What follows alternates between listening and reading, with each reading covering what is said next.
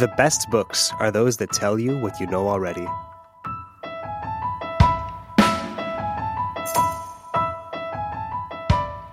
Welcome to AMI Audiobook Review, the weekly podcast where we talk all things audiobooks with myself, Ramya and Jacob Szymanski. Hello. Enter Jacob. Hello. And technical producer Nisreen Abdelmajid is actually not with us for the next few weeks. She's hanging out post-wedding, having a good time. That's fine. We'll give her a break this time. We will. Yeah. For the next couple episodes. And then she better be back in gung-ho. Better than ever. Yeah. 50 books in, all that kind of stuff. Yeah, right. Anyways, do we sound different today, Jacob? Because we're not together as we usually are in Studio 5 at AMI headquarters. I don't know. I guess that remains to be seen. Oh, or heard. Maybe we'll get some feedback from listeners. Why do you guys sound like this week? Anyways. They will let us know / complain about it. Yeah. But don't, guys, because, I said to Jacob, playing to our insecurities out here. This is just what it is. The quote of the week is from 1984 by George Orwell. Any reason why you picked this one? Since we're going to be talking about banned books a little later in the episode, George Orwell, 1984 by George Orwell was obviously something that was banned quite a bit. Now, I know that sounds like a surprise to you because it's required reading in a bunch of schools, and it's not that controversial, but in China, you better believe that book is banned to hell because it must be pretty eerie to be in a surveillance state like they are over there in China and be able to read this book. So that's why I picked it. Yep, exactly. And we're going to get into that banned book week as well as censorship and all of that later. But we are first going to get into another fabulous book club question that we came up with. We're so good at coming up with these questions, mostly Jacob.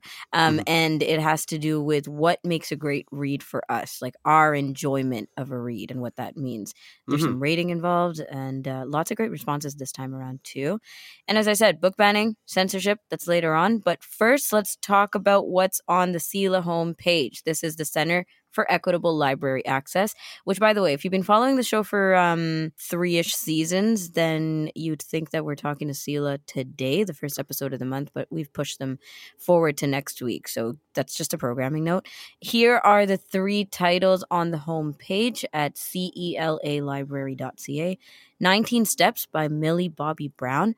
And I didn't know Millie Bobby Brown was writing, so that's where I'm at with that one. She is now. Oh, yeah.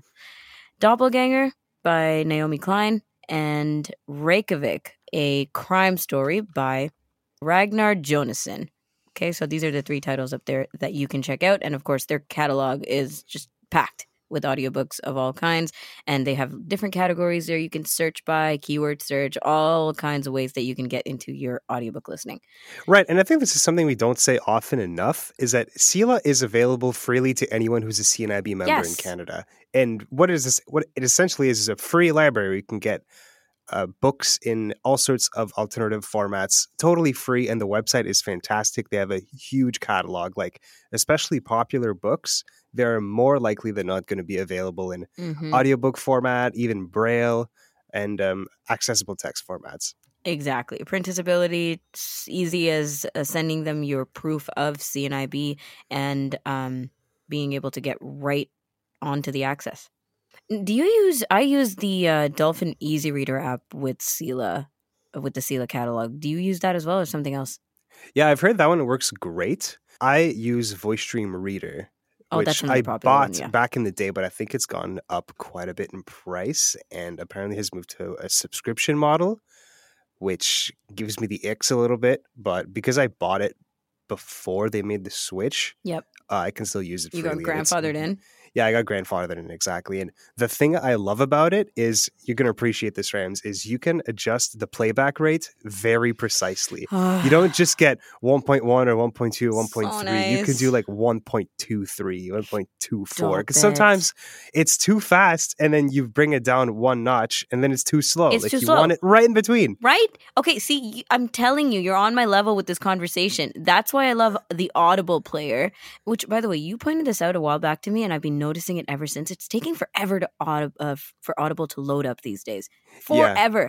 I'm waiting upwards of 15 seconds for the Audible app to open. So if you guys are listening, Audible, please help and fix that.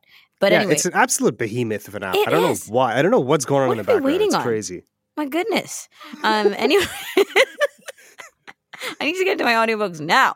But also the Dolphin Easy Reader app, the playback speed settings are not at all precise.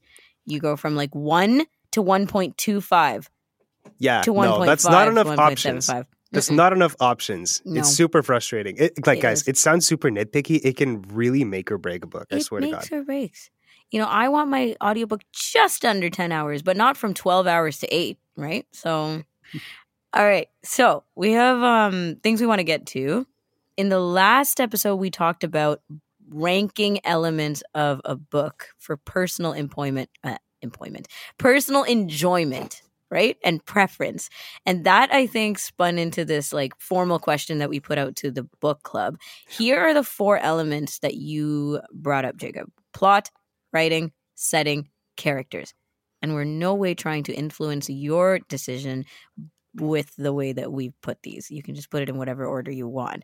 So we're elaborating on this because obviously the topic is very deep, and it can go anywhere and everywhere. Some people had some very deep thoughts on this, myself included. I actually wrote down exactly what I want to read, and other people are like, this is the obvious answer. So the question to the book club, I'm going to read it out the way we sent it out. Rank the following 4 book elements in order of personal importance in regards to your enjoyment of a book: setting, plot, writing, characters. In other words, based on your personal reading preferences, rank these from most to least important and describe your thought process behind your ranking and why you value certain elements over others. And this is a question for the book club, but it's obviously for us too, Rams, because Yep. I want to know where you stand on this. Because listen, I know your reading preferences a little bit, but I have no clue what you're going to say. So, how about you start us off with this and give us your personal ranking? Okay. All right. Here we go. So this is my response. I wrote it down nice and clean because, you know, I thought I might as well get nicely into it. Yeah, I know. It's the most prep I've ever done. Okay, ready? We appreciate it. We appreciate it. Thanks. Okay, here's what I said. Writing, characters, plot, setting. That's most to least, okay? So if the writing is less than absolutely engaging, then I'm not engaging in the book. I'm not a completionist, so I don't have a problem dropping a book that's written poorly. It has amateur writing styles or just doesn't live up to my expectations of what clean, thoughtful writing is. Writing is honestly what anchors the rest of these elements for my enjoyment. Write me into the lives and personalities of the characters. Write me a believable plot that I can follow the characters on, and write the dimensions of a vivid setting that I can immerse myself into. There's a very crucial trust building that connects the author and reader together through the experience, and a trust that commits us to the journey. That trust only happens through the language, aka the writing. And then I put deep, right? So should we get into the examples, or you want to go first? Setting last. I'd like to unpack this. A lot of people seem to be putting setting last. And I Is it because we think of it as a given? Yeah, I think I agree. But you put writing first. Yes. Right? That doesn't surprise you, does it?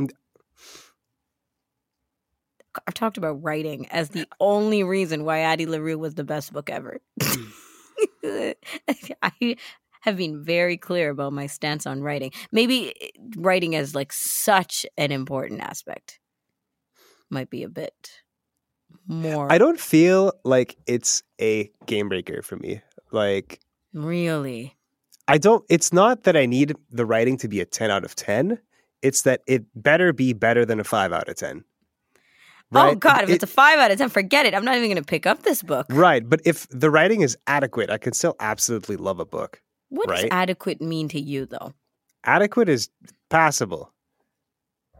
It's like a burger from McDonald's. It's not good, but like you still it's like only good when you're drinking a little.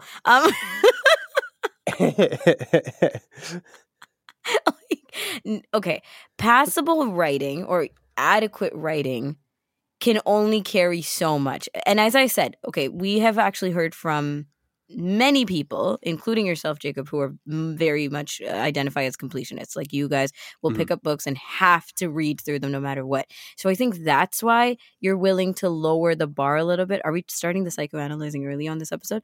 You're willing to like lower the bar on writing. Whereas for me, I never feel the obligation to finish a book ever. And I'm so upfront about that. So, well, there's nothing wrong with that. Like, it's your Yeah. time. You can do whatever the hell Exactly. you want with it. Like, you don't owe the authors anything. If a book isn't doing it for you, then that's not an issue at all. I'm a completionist because it's like, I don't know. It's just, I don't know if you want to unpack this or not. I don't know. I just don't want to leave things unfinished. It leaves me unsatisfied. I feel like I cannot put a judgment on a book unless I read all the way through it. Yeah.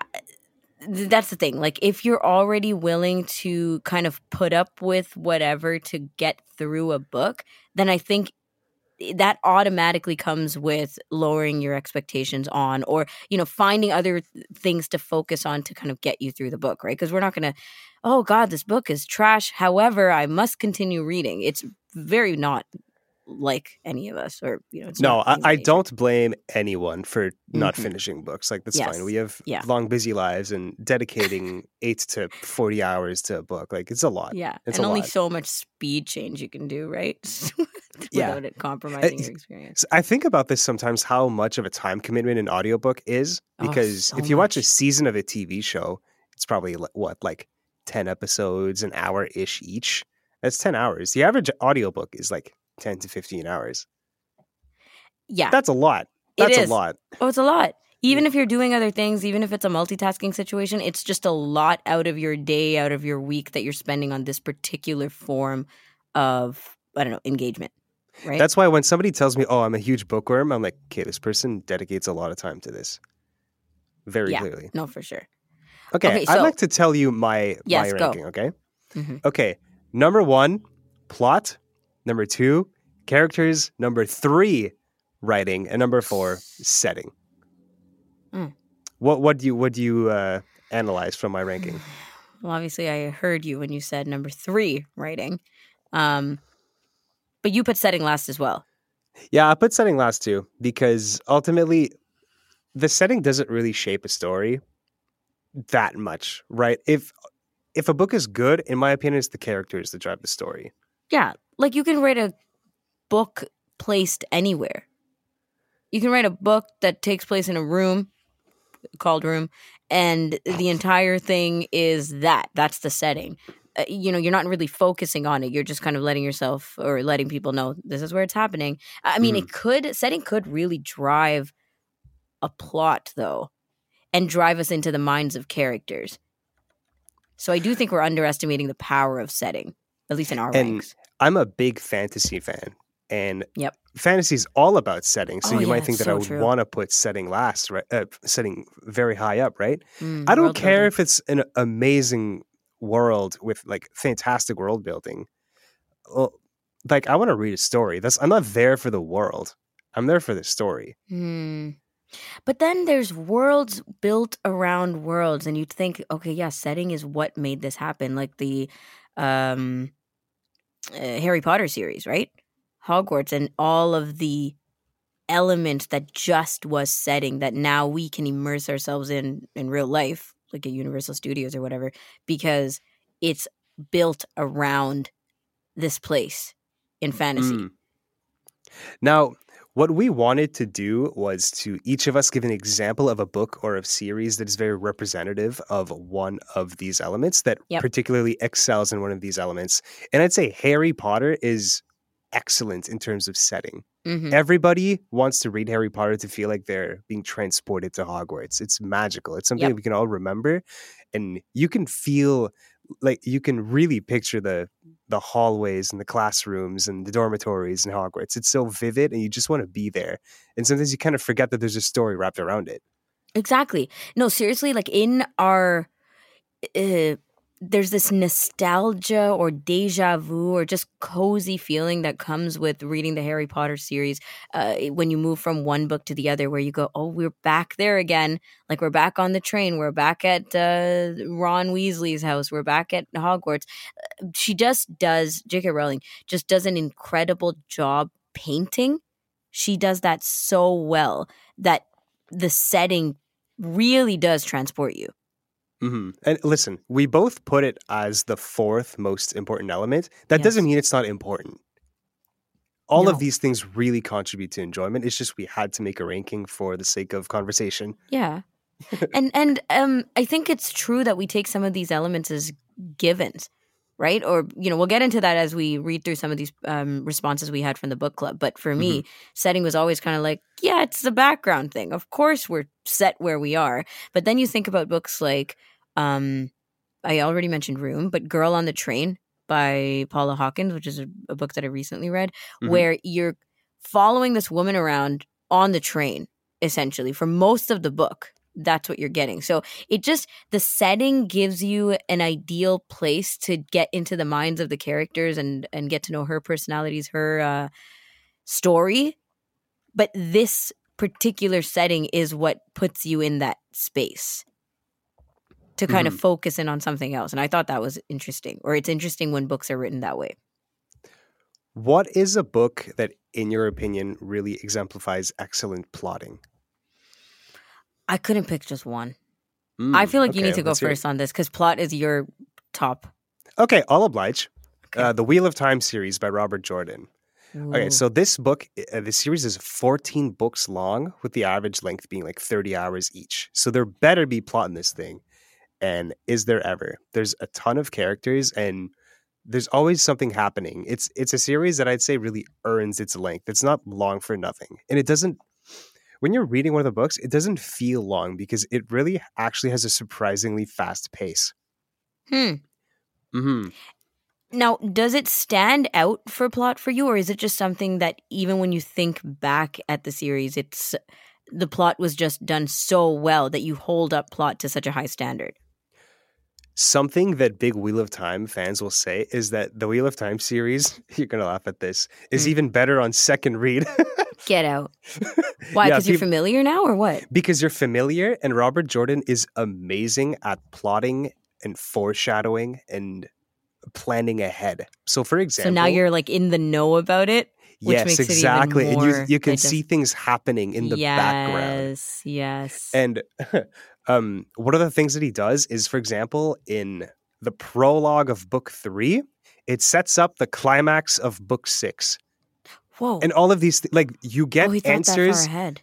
Yeah, that far ahead. And you get payoffs in like reveals for mysteries that were established like 4 books previous, to the point where you forgot it was even a mystery. And like something gets revealed, you're like, oh, that's why that happened that way 4 books ago. And it's super satisfying. And when you reread the series a second time, everything just clicks into place and you just really appreciate how Robert Jordan like planned everything. And this is something I find when you're listening to a book that's well plotted is you feel like you're in good hands. It doesn't feel like an author just winging it. You can trust that this is going somewhere and this is building to something. Okay, that's interesting. So is the opposite of that trying to predict what's going on or things that are taking too long to get somewhere? Because you mentioned this with Invisible Life of Addie LaRue, right? Where you're like, wow, this went on for 16 hours before something happened. I'm paraphrasing. But that idea of like, where is this going? I don't know if you know where this is going kind of thing. It feels like sometimes the authors are just having fun with it and they're just trying to set up a mood. And I don't know. I'm not cool with that. It just bores me, but that's a personal preference. Right. Well, we're talking about personal preferences. That's fair. Okay, and then I wanted to ask you as well, how high does the climax have to be for it to affect your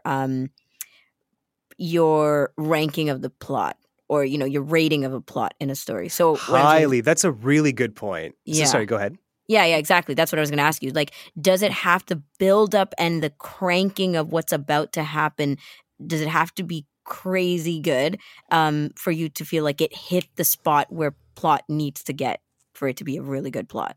Yeah, for a plot to be solid and engaging to me, it has to work as a whole from start to finish. right? Because if it doesn't have a good ending, then the entire thing collapses. It has to be built like a pyramid, right? Solid, like Yes. solid foundation, and then has an apex that's like held up by everything that happened before it. And does it have to be unpredictable? Like, if you can tell Mm. where the plot is going and it's not necessarily a twist right at that point, is that disappointing? You're asking me, but like, do you not care about plot? I don't understand.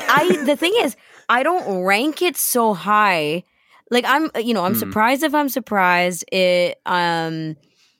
If I can kind of follow, like, oh, I think this is what's going to happen, especially when we're talking about mysteries, right? So you start like suspecting or wondering if this is what's going on, just trying to fill in the gaps, investigating along with the characters.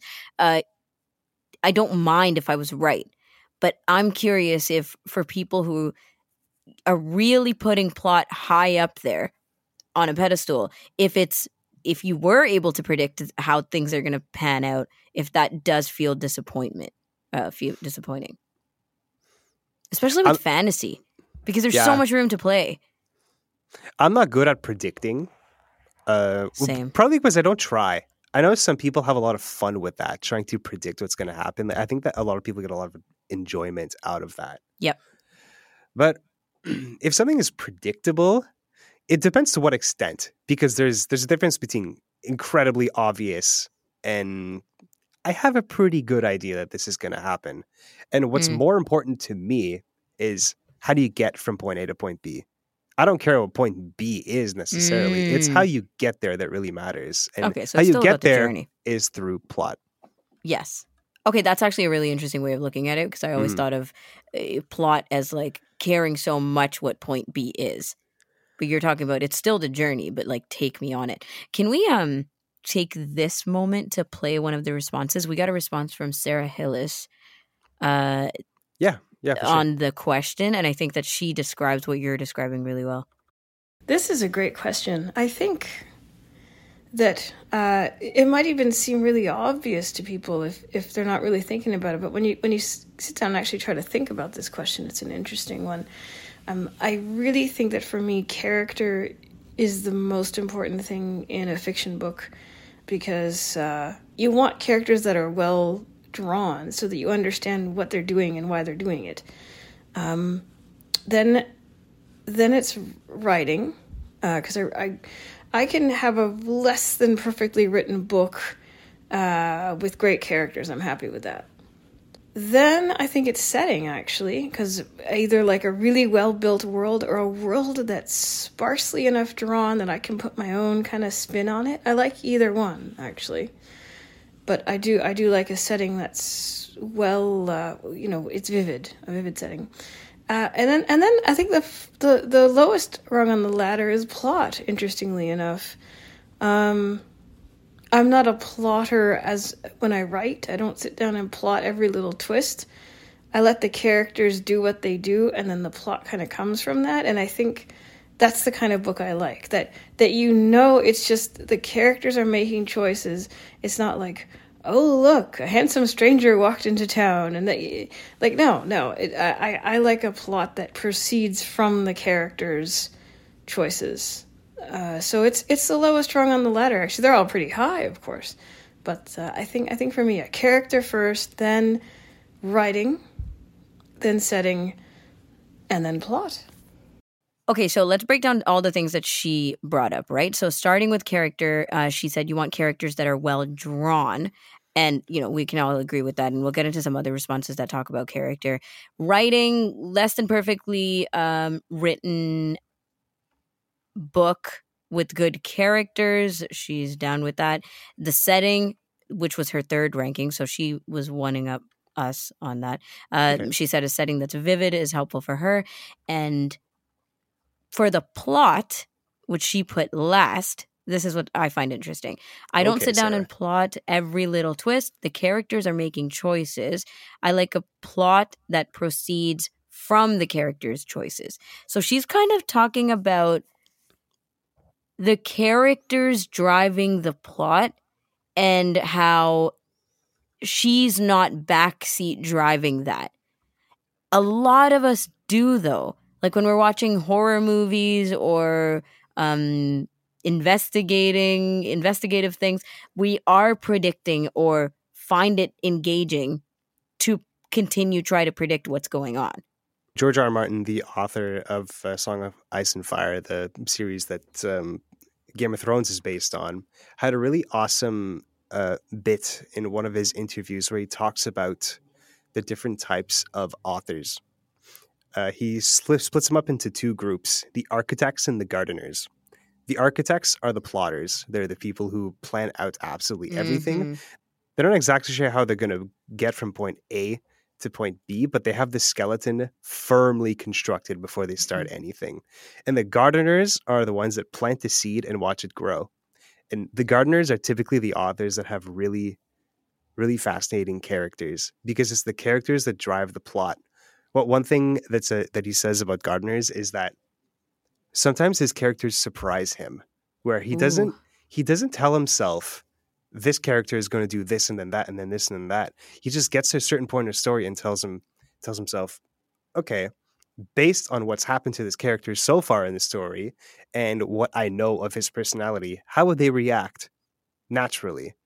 And then he goes from there. It's like he doesn't even have a choice in the matter. Yes. He planted a seed and then watched it grow. Yes. And sometimes he doesn't even know where he found himself. This is brilliant because I feel like in my, years of reading, Stephen King talks about this as well and does this very, very well. So that's why for characters, I picked It by Stephen King because as much as it is a really, really, really long investment of a book, it is brilliant for character development. And not even just character development, but you just go in and as you learn about the characters, you instantly, at least for me, I instantly start to feel invested in whatever the book has to offer. And it's because the characters feel so real, feel so alive. And in his book on writing, which is kind of a guide to writing, but also like he talks about the way he writes. Right. I need to get to that one. That one sounds so amazing. You've mentioned Seriously. it multiple times. It's I short. need to. It's short. Okay. You can Short? get through Okay. it. But in that book, he talks about that. And in interviews, I've heard him talk about that as well, where like you embody the character so much as you write and it just comes out of you that there is a point where you might feel frustration that the character is going to do this or the character has put themselves in this predicament, but you can't turn back now. Like that's inauthentic. And you may have had different plans for this book, but that's not the way it's working out. And that's just the way it is. And it's so brilliant. You can honestly tell that kind of real, organic process for the gardeners, I guess, as you mentioned in this reference, for people like Stephen King, for authors like Stephen King, who just go with whatever the characters bring into them. Now, I'm not going to mention, maybe offhandedly, that he did talk about his journey on drugs. and the kind of influence that drugs had during his writing process. He was very honest about that. But seriously, like it's such an interesting thing to think about. What is that makes a good character? Is it all about believability for characters, whether that's bad or good? Like, I'd actually argue that following characters that feel fleshed out and actually human, and the way they react to things and their thoughts on things just feels consistent, and like they actually are an individual. It's not an author manipulating them. Right. And a bit of a side note, but it's super frustrating when characters do things out of character because it doesn't. You don't believe them. Yeah, because then you're just reading words on paper, and it's like, what are we reading? But I find that celebrity culture is kind of like just following characters, whether they're bad or good, right? For better or for worse, these people are consistent in their actions. And it's kind of fascinating just because they're consistent, things happen to them and then they react to it the way they do. And if it's unpredictable, if they're not consistent, then it's like there's nothing to follow there. It's not interesting. But if a character is consistent in their reactions to things, then it's super engaging. And I think that applies to celebrities and characters in fiction. It's so true. Like, in a nutshell, if you don't trust that the character is who they are, and you don't trust that, and it's happening through the writing, but essentially you're kind of leaving the author out of it. You're walking alongside the character, and you're, unconsciously just taking in what they're doing, who they are. And that's why some books honestly even feel so short. Like, these new like YA romance titles that are just so short. They're just, you can Right. get through 5 books in a month or a week or two, because they're just meant for these like quick snippets of I don't know, like a glance at this romance or this situation, whatever. And yes, it has like the beginning, middle, and end. But at some point, you're thinking like, it just doesn't feel real enough. Like, it doesn't feel like these characters have gone on this path together or have built this story. It doesn't feel like the author has put in any effort to make us invest. They're kind of giving us like a formula, but not, it doesn't feel real. You're reading archetypes, not characters. Yes, That's the exactly. difference, right? Here's a character, it's and here's who formulaic. he is. Yeah. He's got this, and this about him, and she's got this, and this about her, and oh my gosh, they're on this star-crossed journey together. On the topic of characters, I like to quickly plug an author which I think is amazing at character writing. Yeah. Joe Abercrombie, he's a fantasy writer. He typically does like grim, dark fantasy, like really a brooding, dark, depressing fantasy. It's a whole genre. His books span multiple points of view from different characters, and it's always first person.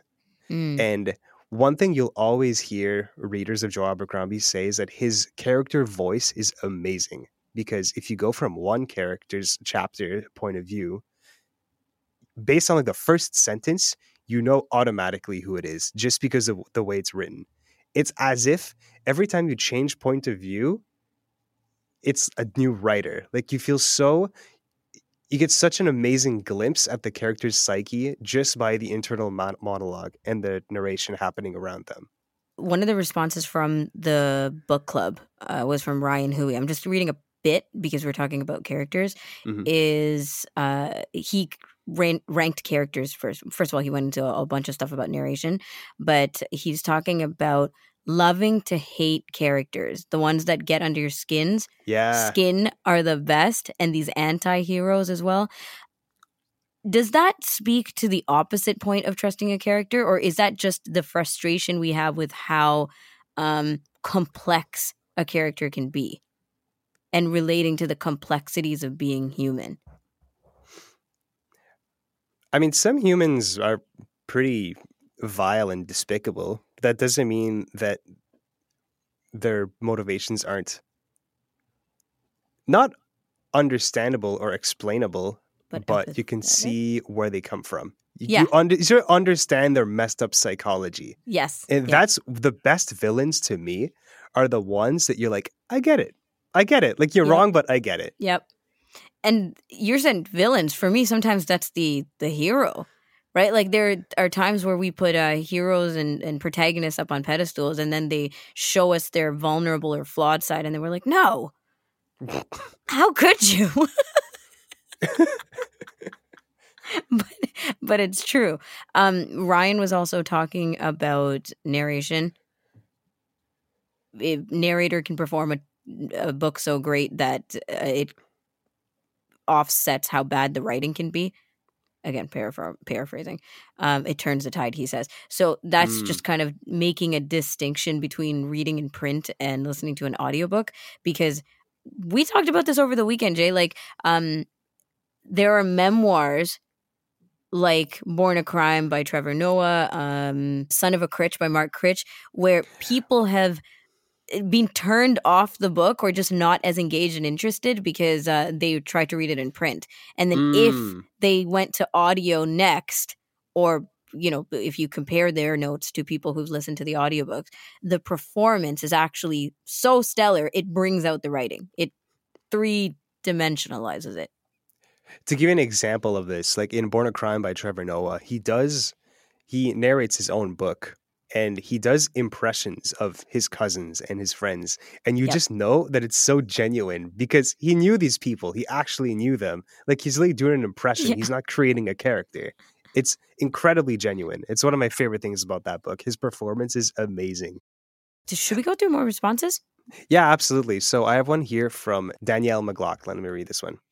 For me, it's all about the writing. If a book is poorly written, I drop it or launch it across the room.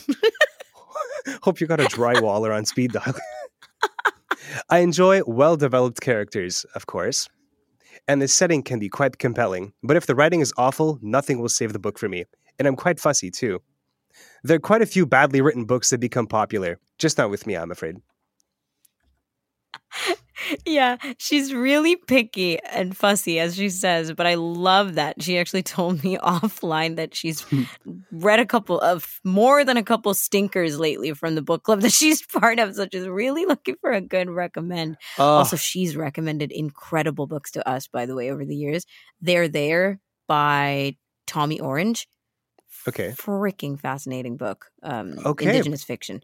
Good recommendations from Danielle McLaughlin. This is actually, when it comes to recommendations, you tend to trust certain people more than others. Yes. Right. Because Yeah, you need to find the so good high. tastemakers. Yeah. And especially if they rank similar to how you rank, like obviously that's why this question is so fascinating to me, because now I feel like just going through the book club responses, I know who I could take recommendations from because they prioritize what I prioritize. Like Danielle's, her on writing. Who did anybody talk about plot as their first rank? Nobody. It was just me. It I'm was the only just one you? that put it first. Well, okay, here. I have I don't know if you know, but I added this late. I have a response from Raki Kareem, and he says plot and character have to be 1 and 2. And if you have a good plot and good characters, it's a given that the writing is good. I disagree with that completely. And there are some books that have decent enough writing, but the plot and character really makes the story. So I think it's, again, like this understanding that what you're looking for is what makes the book for you. Because if you're not necessarily focusing on the writing, like you're focusing on that plot development and the arc, then that's what you're kind of going for, right? Whereas for me, if the writing, you can talk all about the plot, but if the writing is slow, it's not descriptive enough, you're not giving me much inside the characters' minds or whatever it is, I don't know. It's rushed. There's times where I feel like the writing is just so rushed. Like you're trying to take me somewhere, but I'm like, I'm not ready yet. I don't feel invested. Okay, well, I think we need to define something here. When you talk about writing, I think Raki makes a good point that if the plot and the characters are good, then it's a given and the writing is good. I think there is some truth to that. Because how?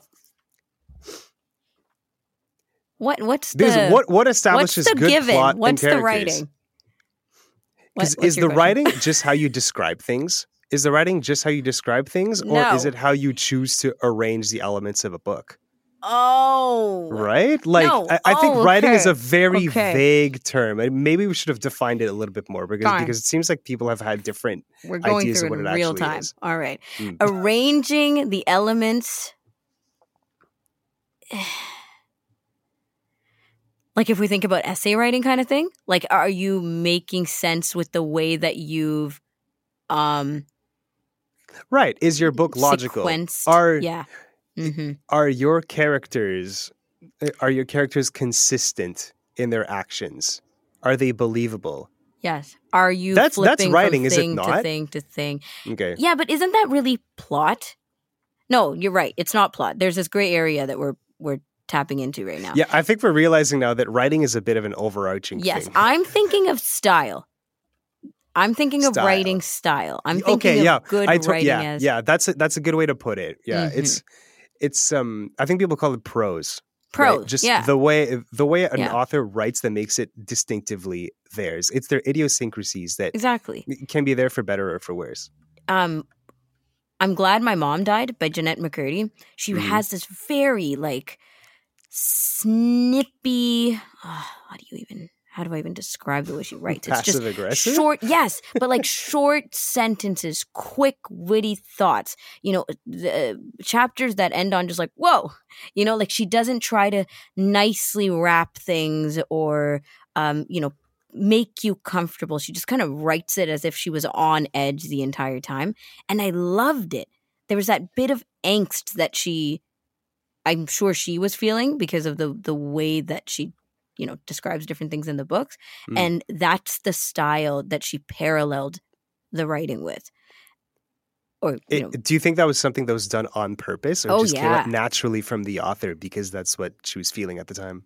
Well, fair question, or fair distinction. I think it naturally came to her, but she obviously went with it as a choice. And was it enjoyable? Because that sounds like it can be quite abrasive. It was abrasive, but I enjoyed it because it also worked with it's the pacing that's abrasive, but it worked with how long the book was, the kind of content that we were digging into. It was quite meaningful. And I think if it was written in another way, it wouldn't have hit as hard as it did. So that's what I'm talking about when it comes to writing. So we gave everyone 4 elements to rank, but I think it's pretty fair to say that there are more things that contribute to the enjoyment of a book. Yep. Ryan having hit on one that's really important. There's the narration. This is an audiobook show. So obviously that it's a big one. But I'd argue that also this is something we touched on last episode, is your expectations going into a book. If you're expecting this to be a slow burn and it's just like rapid fire, like you weren't prepared for that. And sometimes it can take you off guard, or if you're expecting a book with a bunch of twists and turns and unpredictability and it's more of a slow burn, like it can be off-putting a little bit. Yes. Also, genre-specific elements. For example, if you're reading a horror, you're expecting to feel the heebie-jeebies a little bit. Like you want to be scared, right? If you're reading a mystery, you want to have something to decipher. You want to have something to have to work through. You want to work your brain a little bit, right? Another thing is relatability. If it's something that is kind of niche, like it might mean nothing to other people, but to you, because it's something you've lived through, it really speaks to you because of your personal experience. And also just personal niche interests. Like if you're really into baseball, you're going to like books about baseball. That's simple. Like there's a lot of things that can contribute to the enjoyment of a book that are outside of the 4 elements that we gave you. Yeah. No, this is really good. And I think that we can wrap here and maybe go through some other things later on. But honestly, we touched on so much that, I think makes me understand my relationship with books a little better. But also, it's interesting that you did it this way, Jacob, when you posed the question where you just kind of chunked out different elements and made it very broad enough so that we can relate to each other on different aspects, but also understand that a book experience can feel so different from person to person, depending on what you're taking in and how you're taking it in. Right. This kind of served as a bit of it's like a psychotherapy session, trying to get to understand yourself a little better. It feels like we're getting really good at the psychoanalyzing that we said we hated so much. Okay. Maybe it's good for something. It's good for something. It's good for the show. We're going to take a break and come back to talk about Banned Books Week, which is wrapping up today, October 7th. And we're discussing the culture of book banning as it stands today in 2023. There's a lot going on still. You're listening to AMI Audiobook Review. We'll be right back.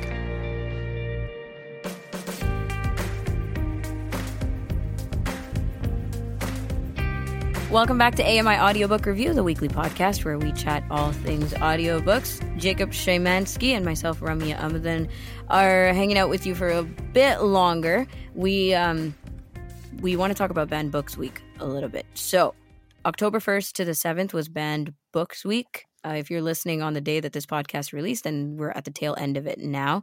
And we know that this is still a thing, Jacob, around the world, even around North America, lots of different ways that A, books are still being censored and banned, and B, we're celebrating, the complete opposite. We're celebrating the fact that we have books and have discussions around why censorship is so ugly as well. So there's just so much going on across the spectrum. The American Library Association documented 1,269 demands to censor library books. That was the highest number since they started doing so more than 20 years ago. Just to give you an idea, like that's a massive uptick. That's wild. And the thing is, the books that are being requested to be banned are very different than what they used to be as well. It's always culturally relevant as to like what is problematic at any given time. Why is it so bad now? Why is it so bad now? Mm. That's a good question. I mean, it always feels like things are the worst that they've ever been at any given time in history. True. In a way, like we still are better than we ever have been. Like we're much more That's accepting what I than we ever mean. have been, right? Yeah. Although it feels right like we have now, more information, more access to information than we ever had. Yeah. Mm-hmm. But like right now, the big issue and the big thing that's getting banned right now is LGBTQ content in books. Yes. Yep. That's the one thing that's come along with the culture war, especially in the United States, but also here in Canada. Let's not lie to ourselves. Mm-hmm. It's definitely up front and center, and I think children are really at the forefront of this. It's parents saying, I don't want my kids reading this. It's not like the parents are offended by this, is they don't want their kids reading it. Yep. And make that what you will of it. Yeah, there are lots of like elements like drag queen story hour and such that are very directly correlated to this kind of challenge, right? And at that point, we're not even like we're just outright saying, you know, ban this identity of a person. So it's really something. You know, if even whether you're on the side of it or not, it's really something. And you want to talk about the top 10 reasons why books were banned or challenged by the American Library Association. This was in 2022 or from, what is it, as of 2020? Yeah, as of 2020. So this was before this whole craze about LGBTQ content in books really started. So to give you an idea, sexual content is at number 1 Still. at 92%. Still sexual content? Yeah, number 1. I'm just at 92%. Now, to be clear, when people are putting in requests to ban a book, sometimes they can cite multiple reasons. So that's why it's 92%. Well, sexual content will always make the content. And number 2 is offensive language at 62%. All right. Number 3 is unsuited to age group at 49%. So that's children coming into this. 4 is religious viewpoints at 26%. And 5 is LGBTQ content at 23.5%. I'm actually, because we hear so much in news and literature news about LGBTQ plus content being so badly challenged, I'm a little bit surprised that it's number 5 on this list. People are still offended by all these other things, like when we were talking about Taboo and Catcher in the Rye. Like all these other things are still very offensive to people. All right, carry on. Do you want to make your best guess of what's at 6, 7, 8, 9, 10? What did we already talk about? Offensive language? I don't know. All the other things like violence. Okay. Violence is number 6. That's the next one. There you go. You got it. Wow. Yep, there you go. What else haven't we covered? Is there more? What are people really pissed about these days? 7, racism, 16.5%. Okay. 8, illegal use of substances. Oh, yeah. 12.5%. Anti-family content at 7%. That seems very... What does that even mean? Subjective. Yeah, what does that even mean? Seriously, that could be anything. Political viewpoint at 6.5%. That's for the communists out there. Oh, was that it? Are we at 10? Yeah, that's 10. Oh my God. Wow. I'm just saying, like, what was it? Number 4, the kids, not appropriate for age group. Yeah, that's right. Yeah. That, I think, as you mentioned earlier, is the kind of overarching thing for me. Like, people are always very much like, kids aren't ready for this. Kids aren't ready for that. And kind of withholding literature and information from children. I think that approach is all very concerning altogether. But any of these surprise you particularly? I Or thought concern you that violence being as low as it was surprised me. It always goes back to this question of why is it that we're so much more afraid of sex than violence, right? Because one is yeah. obviously far worse than the other, but I think that mostly has to do with like the Christian values of the Western world that still Yeah. kind of permeate to this day, even if like the fervor of that religion isn't quite where it used to be.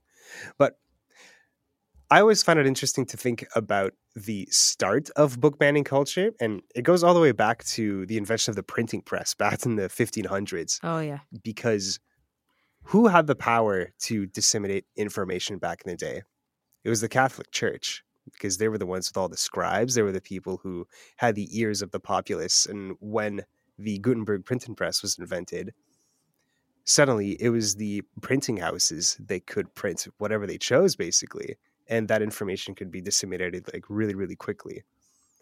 And it was right around that time that Pope Paul IV established in 1557 oh God, I got to brush up on my Latin. The Index Librorum Prohibitorum, which is a Oh. list of books that was banned across Catholic states. Okay. So All right, that's fine. We can wrap up. It's fine. no, just